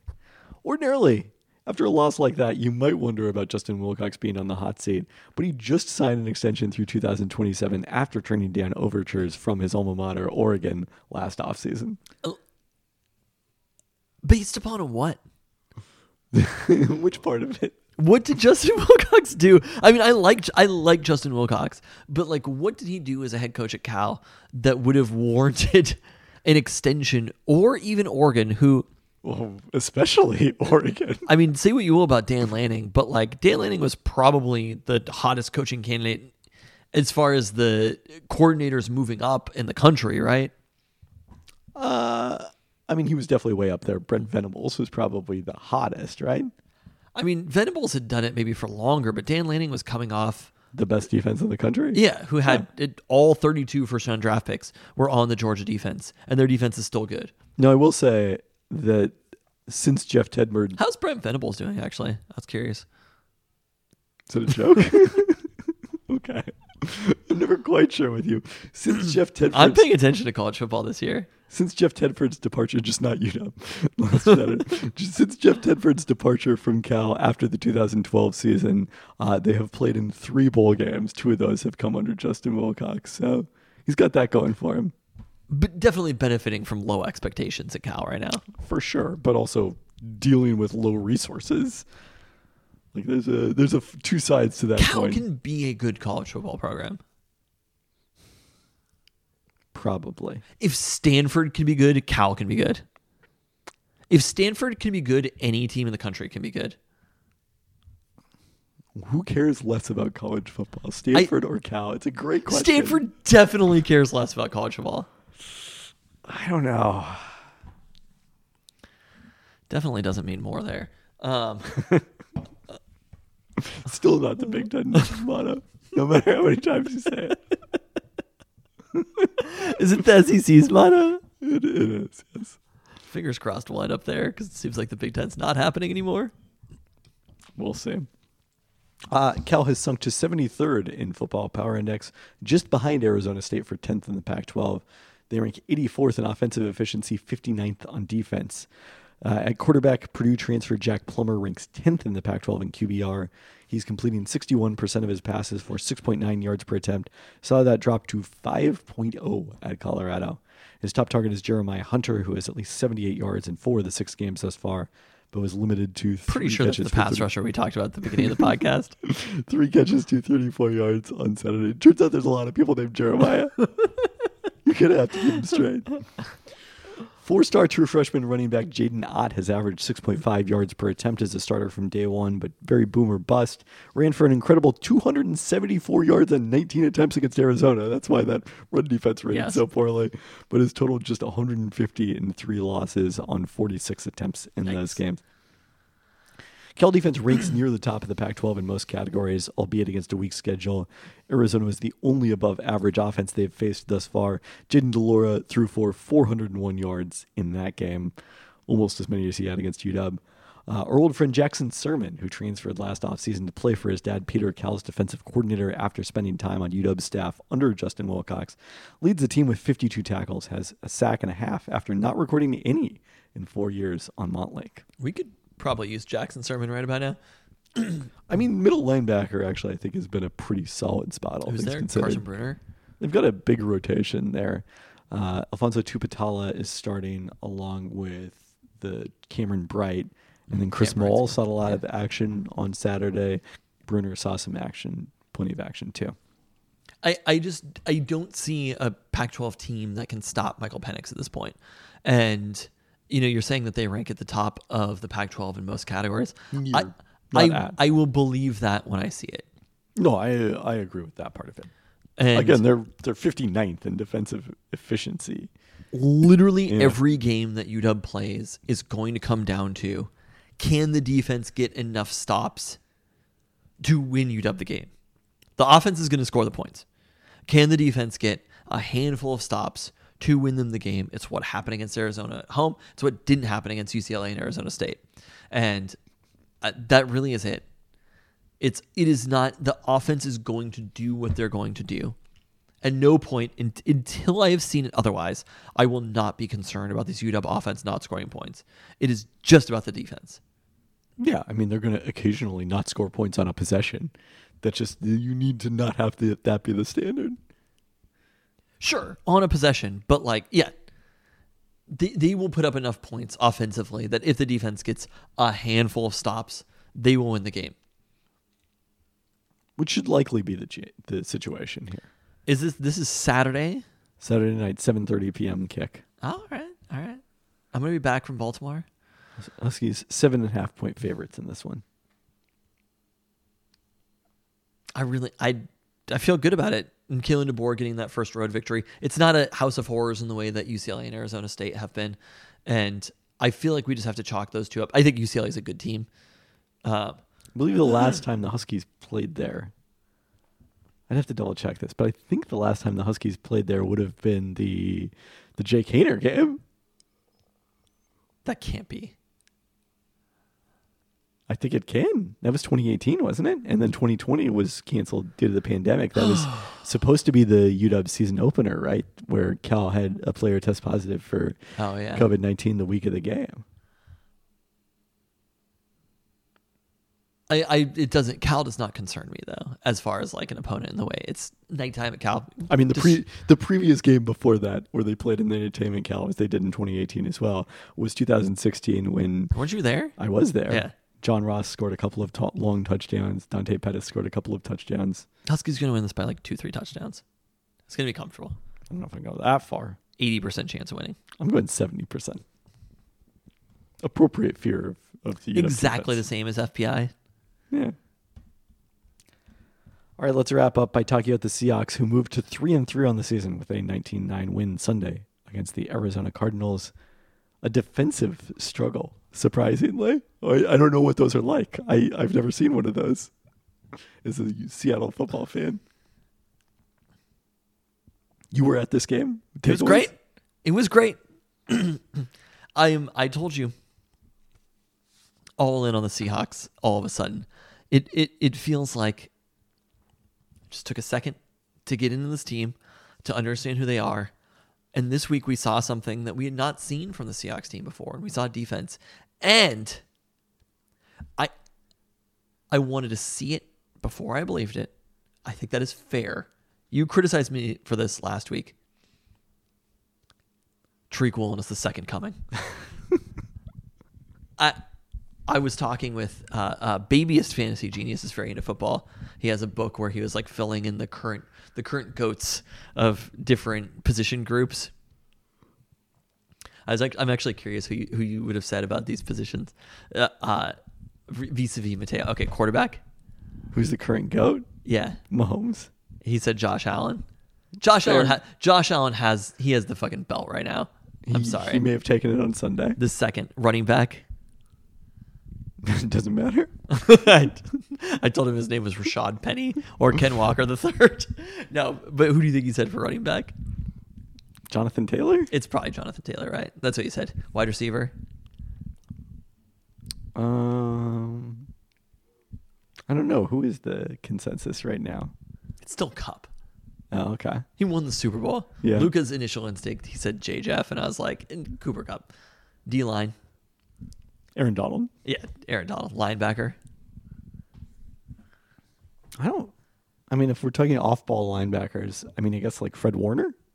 But it's not necessarily off-ball linebackers. Or pass rush. D-line is more like interior. I suppose. If you're saying who's the GOAT edge rusher at the moment, TJ Watt? I said TJ Watt too. Yeah. Secondary. This was the hardest piece.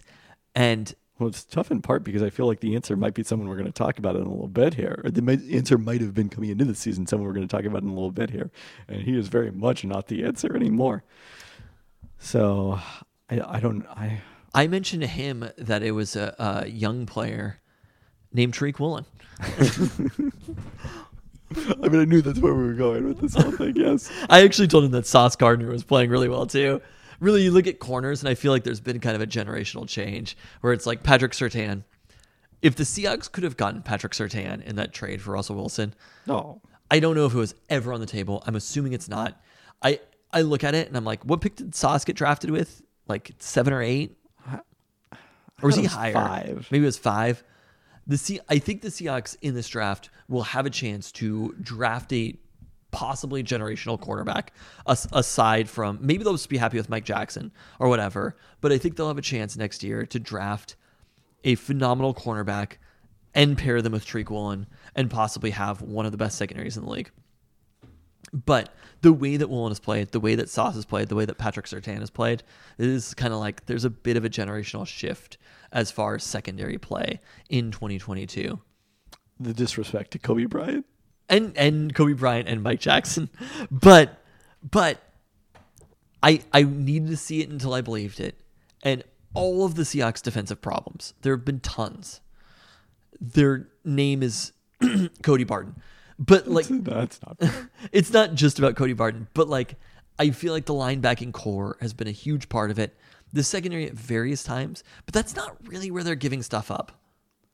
And Tariq Woolen was against what should have been a good offense in the Arizona Cardinals. It's not. It's not a good offense. Don't get me wrong. Maybe the worst offense. Tariq Woolen shut them down. Comes up with the interception, with the fumble recovery. He's near the ball. Tariq Woolen is, everybody else knew this beforehand. I'm not breaking news to anybody. I was wrong, but I wasn't wrong. I was right to have wanted to wait to see it before I believed it. But Pete Carroll fucking did it again. Come on. You can't tell me he didn't. Pete did it again. It took a long time, but eventually, yes. And He's developed some young corners. He hasn't developed two at a time. yes, he's developed some young corners just in time for them to get free agent. But like DJ Reed was, like Shaquille Griffin was a 3rd round pick. It's not the same as drafting. Shaquille was a 2nd round pick. Okay. Either way, the point remains. Like him developing into a starter was a reasonable expectation. Woolen, where he was drafted, developing into a starter was not a reasonable expectation, and certainly not in year 1. So even though I'm pretty confident, I'm going to go on a limb here. I don't think Tariq Woolen is going to intercept a pass every game he plays going forward. We'll see. I think he's going to have some games where he doesn't. I don't see any evidence to the contrary. Just like the Husky offense might not score a touchdown on some drives going forward. Yeah, they didn't score on the very last drive against fucking Arizona State. It was very frustrating. Yeah. But it's also funny because it's like he was like the most obvious draft prospect to people like us. You're like, oh, there's a guy who's super tall and also he's super fast. Why wouldn't you want to draft him? And yet still he was out there well into day 3. I feel like, again, we're through 6 weeks, whatever. I'm not going to say that I owe an apology to Pete Carroll and John Schneider, but so far throughout this year, throughout the last 4 or 5 seasons, if you would have just put your faith into Pete Carroll and John Schneider, you would have come up disappointed during that time period, right? Nobody can really argue otherwise. Putting your faith in those people as evaluators in the draft and understanding positional value and how to put together an offense and a defense and rule changes have been wrong. Somehow, in the 2022 season, all of the people who were extraordinarily positive about Pete Carroll, John Schneider, and the Seahawks in general, it's all worked. It was a draft class that we saw, and I think I was appropriately waiting to be convinced. But we were still excited about the process of the draft. We liked the process of the draft, but as on the individual level, the players, they should not have worked as well as it has so far this season. And it has. And again, I thought it was extraordinarily unlikely to replicate something similar to what they did in 2011, 2012. And so far, you have to say that something is building. Also, we went through this as a semi-positive to Pete Carroll. How many good coaches in the NFL are there? There's not that many you can feel confident about. I really think that for the moment, Pete Carroll, there's something about Russell Wilson. I just don't know what it is. Like seeing Russell Wilson in another team and just how badly it's going is like, you can't help but being relieved that is not us who's going through this, right? And who also has their draft picks. It's nothing. Russell Wilson obviously had phenomenal seasons with the Seahawks, but it's kind of like all of the annoying things that are happening, which for the most part, are probably not Russell Wilson's fault. It's just like Pete Carroll feels different now than he did with Russell Wilson as his quarterback.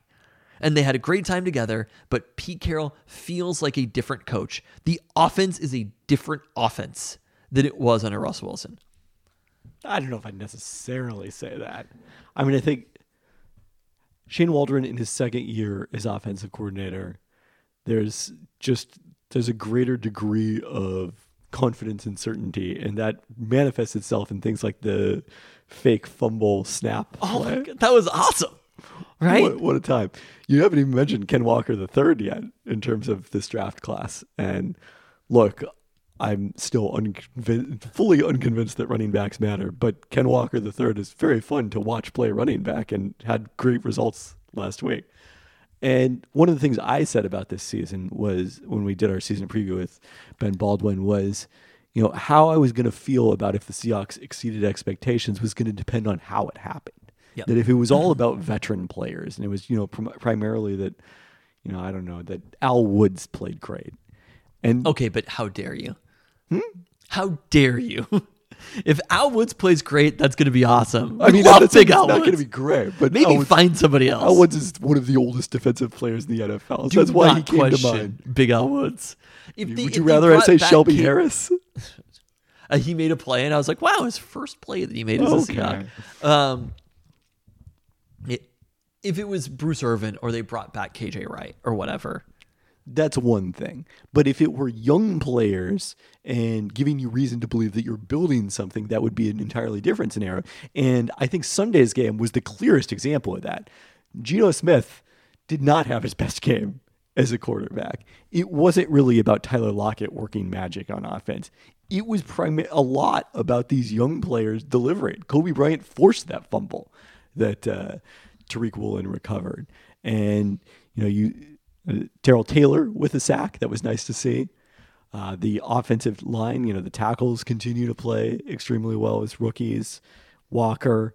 So that to me is more exciting even than the result itself. So anything else from this game? I want to look up, where was Geno in quick reads? 27th, I believe. Was he really? Yeah. So the offense dropped PJ 3 Walker was spots. 27th with 8. They have a tweet from Computer Cowboy in that one. No, Geno did not have a great DR game.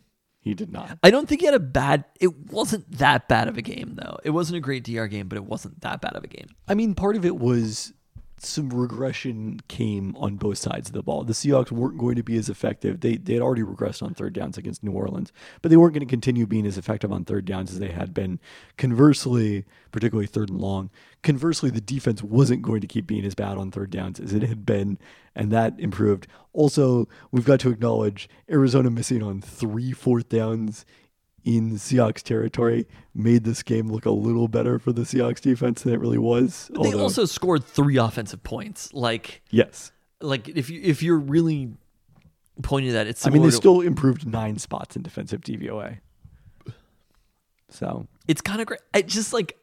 I am so all in on this team in a way that I never imagined. Who knows if Geno's the quarterback of the future or whatever. But we're not in the future. We are in this very moment. We are in week 7 of the 2022 NFL season.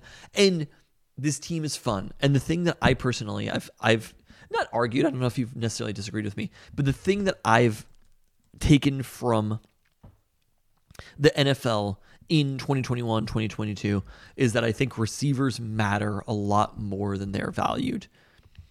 And we see it. They're still valued a lot. But obviously receivers are valued a lot, but receivers matter a lot. And we talked about this about Russell Wilson. It's like, go get traded to the Broncos. Have fun with those receivers, right? And then I see fucking Cortland Sutton had 1 catch or something yesterday. Like, their receivers look very bad in that game.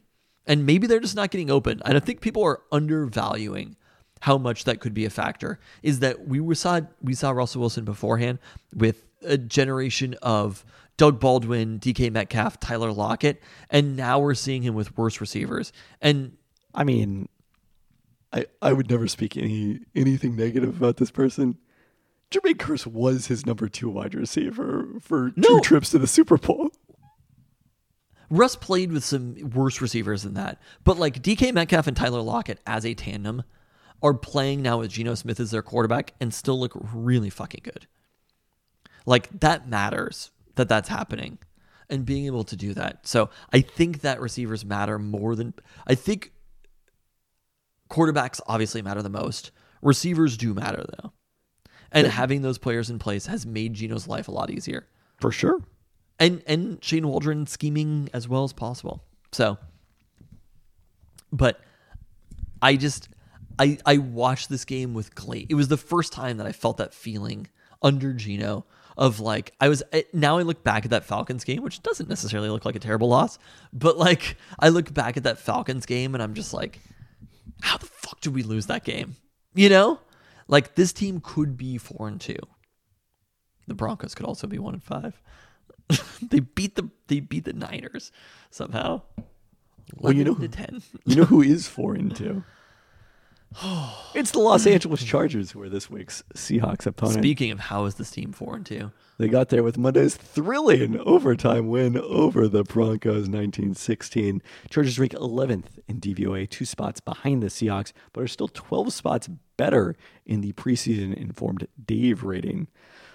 Chargers a bit better than average in all 3 phases. They're 12th on offense, 14th in defense, and 15th in special teams on DVOA. That being above average on defense is a big change from 2021 when the Chargers ranked 26th at that end in Brandon Staley's first year as head coach, ultimately costing them a playoff spot. They went out and added J.C. Jackson and Khalil Mack this offseason, and particularly have improved the run defense that was a huge issue in Staley's too-high system his first year. Chargers ranked 30th in opponent rushing DVOA last year. They're still below average there, but no longer terrible, despite actually allowing a league-high 5.6 yards per carry. But they have improved to 11th in pass defense. Mack has delivered. He has 6 sacks, ranking 2nd in the NFL. Was particularly devastating playing opposite Joey Bosa before Bosa was lost to a groin muscle tear in week 3. Mack had 4 sacks in the first 2 games. Chargers average in sack rate, but poor thus far in pressure and hurry rates. J.C. Jackson, meanwhile, has struggled following preseason ankle surgery and actually got benched after halftime on Monday after being responsible for a pair of big plays on drives where the Broncos scored 10 of their 16 points. Quarterback Justin Herbert has regressed a little bit after his terrific sophomore campaign. Herbert down to 14th in Dakota Composite after finishing 11th last year. Where does Gino rank? Higher than that, I'm not sure. Herbert has never ranked all that high in CPOE, but he's 8th in QBR. Herbert suffered rib cartilage fracture in week 2 and against Kansas City, has played through it since then, and is averaging just 6.3 yards per attempt post-injury. His 4.2 yards per attempt on Monday were his lowest since a 45-0 loss to New England as a rookie. I think the Broncos defense is quite good. Where does the Broncos defense rank in DVOA? I'm not sure, but they are quite good, yes. But seeing the Chargers reduce to a lot of dump-offs to Austin Eckler, a lot of short passes to Gerald Everett. Thankfully, not enough dump-offs to Austin Eckler to beat me in fantasy. That's nice. That's good for you. I think they really struggled getting the ball downfield in that game. Obviously, the Broncos defense, good secondary or whatever, but they're number 1 in pass DVOA. Okay, that makes sense. But it's kind of wild. The Broncos just are not what they were last year. You would have really expected that their offense was going to be good and their defense wouldn't. They're just a strange fucking team. But the Chargers, they just didn't look like the Chargers in that game. And there were so many drives, especially in overtime, where even on the drive where they got the ball after the muffed punt, they did nothing. They still made it look difficult. Almost every aspect of the game, I think the Chargers made it look difficult. And it's felt like that's kind of been their entire season. At no point have we seen Herbert, and it looked like the Herbert that we saw last year, season. I think in week 1. And part of that has been injuries. He's also been missing Keenan Allen, who hasn't played since early in week 1 due to a hamstring injury. And then on Monday, the Chargers were also without center Corey Linsley due to food poisoning. Bill Bardwell noted on Twitter that Herbert has a 41 QBR in the small sample size without Linsley this season as compared to 75 without him, or with him, I should say. Of course, that was largely against the Broncos. Adjusted. Without Keenan Allen, Mike Williams, the unquestioned number 1 receiver for the Chargers, it's been the most extreme all-or-nothing game-to-game season I have ever seen. As every fantasy owner of Mike Williams knows. Yeah, this is not like a Mike Williams with Justin Herbert thing. This is a Mike Williams thing. It's true. But 3 games with at least 113 yards receiving this year, 3 with no more than 17, and nothing in between. You've started, I guarantee you, all of us have started Mike Williams and been like, oh shit. And also all of us have started Mike Williams and been like, oh shit. Josh Palmer and old friend Gerald Everett, Herbert's other favorite targets besides Austin Eckler out of the backfield. Eckler has a team-high 41 catches, albeit for just 6.4 yards each, has scored 4 touchdowns. It's not a good offense. If they're throwing the ball to Austin Eckler, you're winning. Like, that is maybe not winning the game, but like you're winning that play where they're trying to force the ball to Eckler. Same with Gerald Everett, though, too. It felt like it was a lot of short passes to Gerald Everett, who is a good tackle breaker. But again, if that's what the offense is, and it's not getting the ball downfield, if it's passes to Eckler and to Gerald Everett in the flat and break a tackle and try to get a first down, that is a very difficult offense to run. And that's what we've seen from the Chargers. It relies a lot on third downs, which is something that is very variable. And if the Seahawks can get into those situations, it's funny because you would have circled this one on the calendar as like maybe one of the most difficult games of the year. Yep. Maybe it's still that. I don't know. I see the point spread as, 6.5 right now? That's correct. Feels pretty high for this game, especially because it's not... the Giants moved up DVOA-wise, right? I'm sure they did. This isn't a team who's been lucky to be at 3-3. The Seahawks DVOA-wise to be 3-3 are probably a little bit unlucky to be there. Which is interesting because they've also been outscored by 17 points. And the schedule doesn't seem that hard, so it's still a little interesting, the disconnect between DVOA and point differential there. Where did they get like absurdly outscored that is skewing that? The Niners game? Yeah. That's that big of a difference? It is when you don't win any of the games you win by more than 10 points, yeah. I guess that's true. But this is not a game that I approach as saying that the Seahawks cannot win this game. Like in preseason, I would have assumed that it was a set in stone, in pen lock of a loss. I don't know if I'd say that. And all preseason, we thought the Chargers might be the best team in the NFL. We thought that it was the class. They weren't the Bills. We thought I think there were questions. You're forgetting this. You are forgetting this. No, I mean people were very high on the Chargers. I'm not disputing that. I think we all went over on the Chargers. Very high over under. Sure, but not as high as on them as the Bills. It was like the Bills. There were questions about the Chiefs, but probably still the Chiefs and the Chargers were the AFC class. Yeah, and the Chargers have not lived up to that, and statistically, that is showing. Right, they're hiring Dave because of the preseason expectations, but the preseason expectations still matter. That's why Dave includes them. I agree that they matter, but what we've seen on the field this year from the Chargers is not the team that we saw last year, and it's not the team we expected to see this year. Also, I'm not sure who exactly has surpassed them in the AFC pecking order. The Ravens for sure have. I mean, the Ravens Jets, are still of course, behind them in the have. The Ravens are a better team than the Chargers are. Probably. Also, the Chargers, as annually is the case, again, hit extremely hard by injuries. When you lose Joey Bosa to a 10-week injury, like, that's a problem. When you lose Keenan Allen for all but Is Keenan Allen out for this game? I don't know what his status is. I have not seen an update yet on his status for this game. So, obviously we're recording this on Tuesday and they haven't returned to practice yet. I think New England has been a much better team than we would have expected. Jacksonville is better. But Jacksonville is not ahead of the Chargers. Jacksonville just lost to the Colts. I think Jacksonville you're too low on how the Chargers have played those. Jacksonville is a better team than the Chargers. I would be personally more scared of playing Jacksonville than I would have played the Chargers right now. I think you're overreacting. This is classic recency bias. Okay. Yeah. We'll see. This Chargers team, they almost lost to the fucking Browns. What have the Chargers done this year? The Browns haven't been that bad overall. I mean, so they got beaten very badly on Sunday. Where are they at in DVOA? Can you just pull up DVOA and stop asking me where every team is in DVOA? I can't get past 16 now. Well, you can't come up with you can't make a password? I have a password. I'm logged in. Well, then you're looking at the wrong page. I don't think so. You're confident you're not? That they've just decided to stop showing beyond 16? Yeah. Cleveland is 21st in DVOA.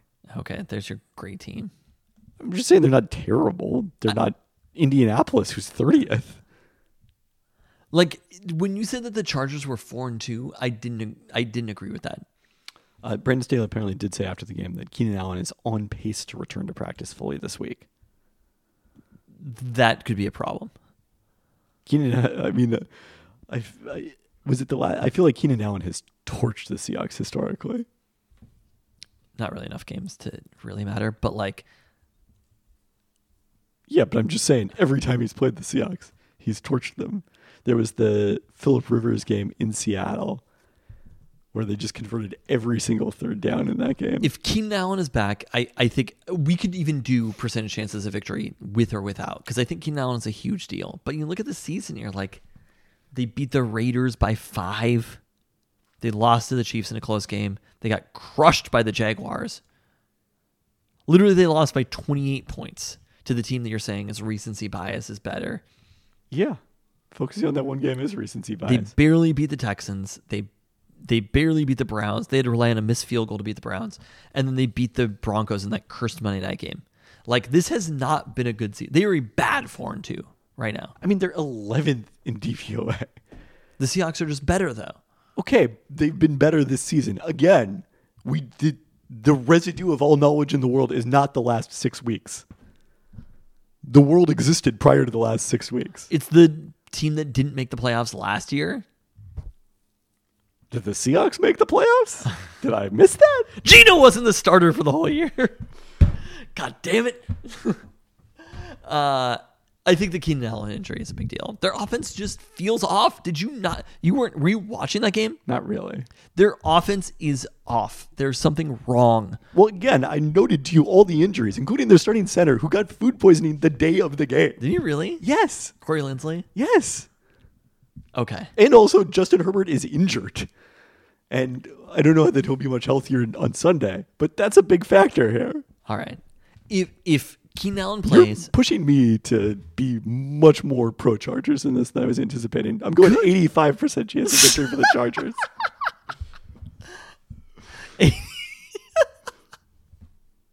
I was wrong that it was not Keenan Allen back in 2014 when Phil Rivers came into Lumen Field and beat the Seahawks. It was Antonio Gates was the big problem, 7 catches for 96 yards. Was Keenan Allen on the team in 2014? Yeah, Keenan Allen was on the team. He only had 5 catches for 55 yards. But what year was he drafted? The 2018 game, that might have been his rookie season. The 2018 game, he had 6 catches for 124 yards against the Seahawks. So he was a major issue in that one. Drafted in 2013. Wow, Keenan Allen's he's kind of old. Yeah. It's funny because in my head, Keenan Allen never plays, right? In my head, Keenan Allen misses like maybe 50% of the games. He's really not missed that many games in his career. I think sometimes when you have a player in fantasy football, it tends to have more of an impact than it actually should. He had should. 2 seasons that he missed. He missed half of his 2015 season and almost all of 16. Yes. But then he's played 13 or more games. I guess 2020, they only played 14 games. 14 or more games for every full season since then. He had kind of shocked by that. 2020, yes. I'm a little shocked by that. I'm a huge Keenan Allen fan. Keenan Allen's great. And if he's back, I think the chances of winning are much lower. Okay, what are they if Keenan Allen's back? I'm going to say 35% with Keenan Allen, 45% otherwise. I'm going to say... You said 85%. That's your number. Yeah, okay. I'm sticking with it. 15% for the I mean, Seahawks. are the they're 6.5 point underdogs. I get it. But I do think, we talked about this with Arizona. Arizona was the favorites heading into that game. They were. And the thing that Vegas didn't understand about Arizona is that they're fucking terrible. And I hate them. Like, just every second of that game, I was like, I can't even imagine We think it's bad. We traded the best quarterback in franchise history this offseason, and I would never want to be a Cardinals fan. Like, the idea of being a fan of that team with that coach, like, it's disgusting to me. I was upset at Cliff Kingsbury for going for fourth downs because it was giving analytics a bad name. They kept failing to convert them. You give analytics a bad name. Just Cliff Kingsbury is like, that team, everything about them is wrong. I feel like they you've had the even have a opposite good take of defense. this. They do not have a good. Last year, I saw that their over-under was off. Now it's just like, I want nothing to do with the fucking Cardinals. Look, and also, same shit. Maybe DeAndre Hopkins will come back and they'll be a good team just like that. It's certainly going to be helpful, although they are simultaneously losing Hollywood Brown. Oh, they've not had Hollywood Brown before. I mean, they had Christian Kirk, but like, Now they've got Robbie Anderson. DeAndre Hopkins is a better receiver than Hollywood Brown. Yeah. But I'm saying it's different than if they were just adding Hopkins and had both of them. I look at that and I'm just like, it disgusts me that the Cardinals got given DeAndre Hopkins for nothing because they did nothing to deserve him. Well, the Cardinals did not deserve DeAndre Hopkins. Look, whatever, the Bills get Stephon Diggs. It's like, yeah, you earned Stephon Diggs, right? Wasn't the pick or did the Vikings have the pick already that they got JJ? It was Jefferson was the pick. Everybody's happy here.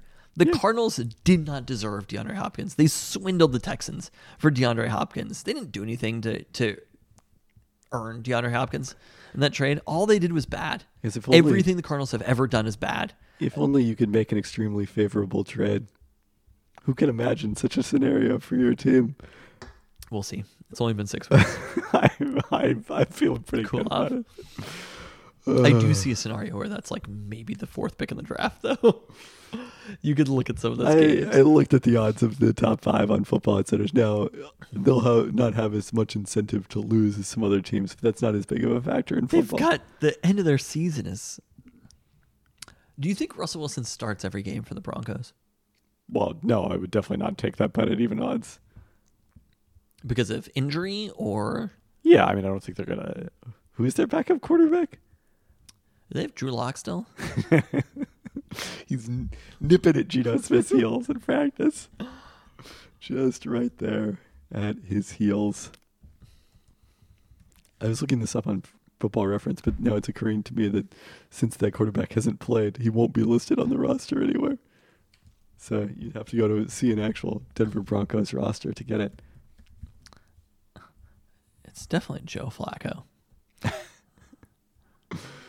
Brett Ripien.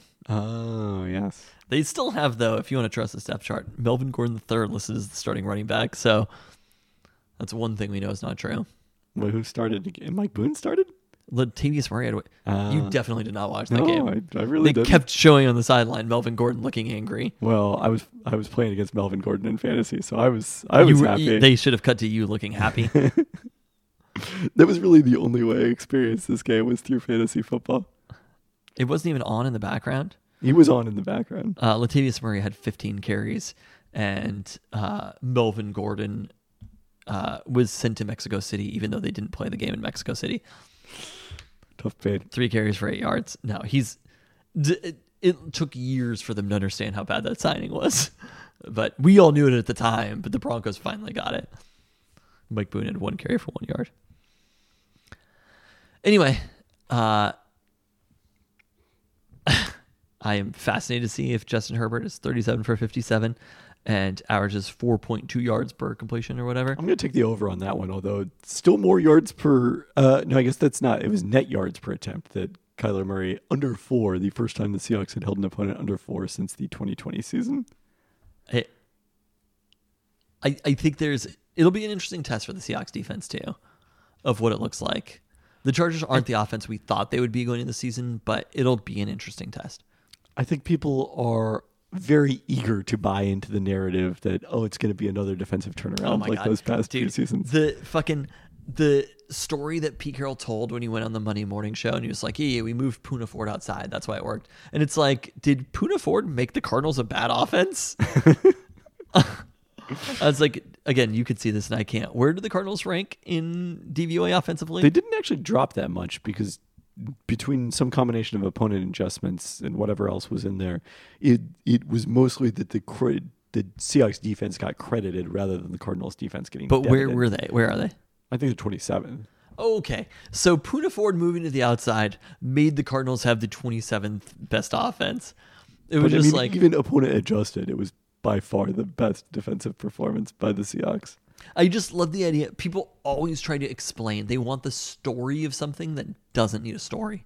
The story is the Cardinals fucking suck, and Poona Ford can play wherever. But that does not change anything. Cody Barton could have been on that field, and the Cardinals still would have been fucking terrible. It was the first time this season the Seahawks have had better than average defensive DVOA, and they hadn't even been particularly close all season. All right. I will give it up to the Seahawks. But there was more of a narrative, and Pete Carroll loves to do this shit.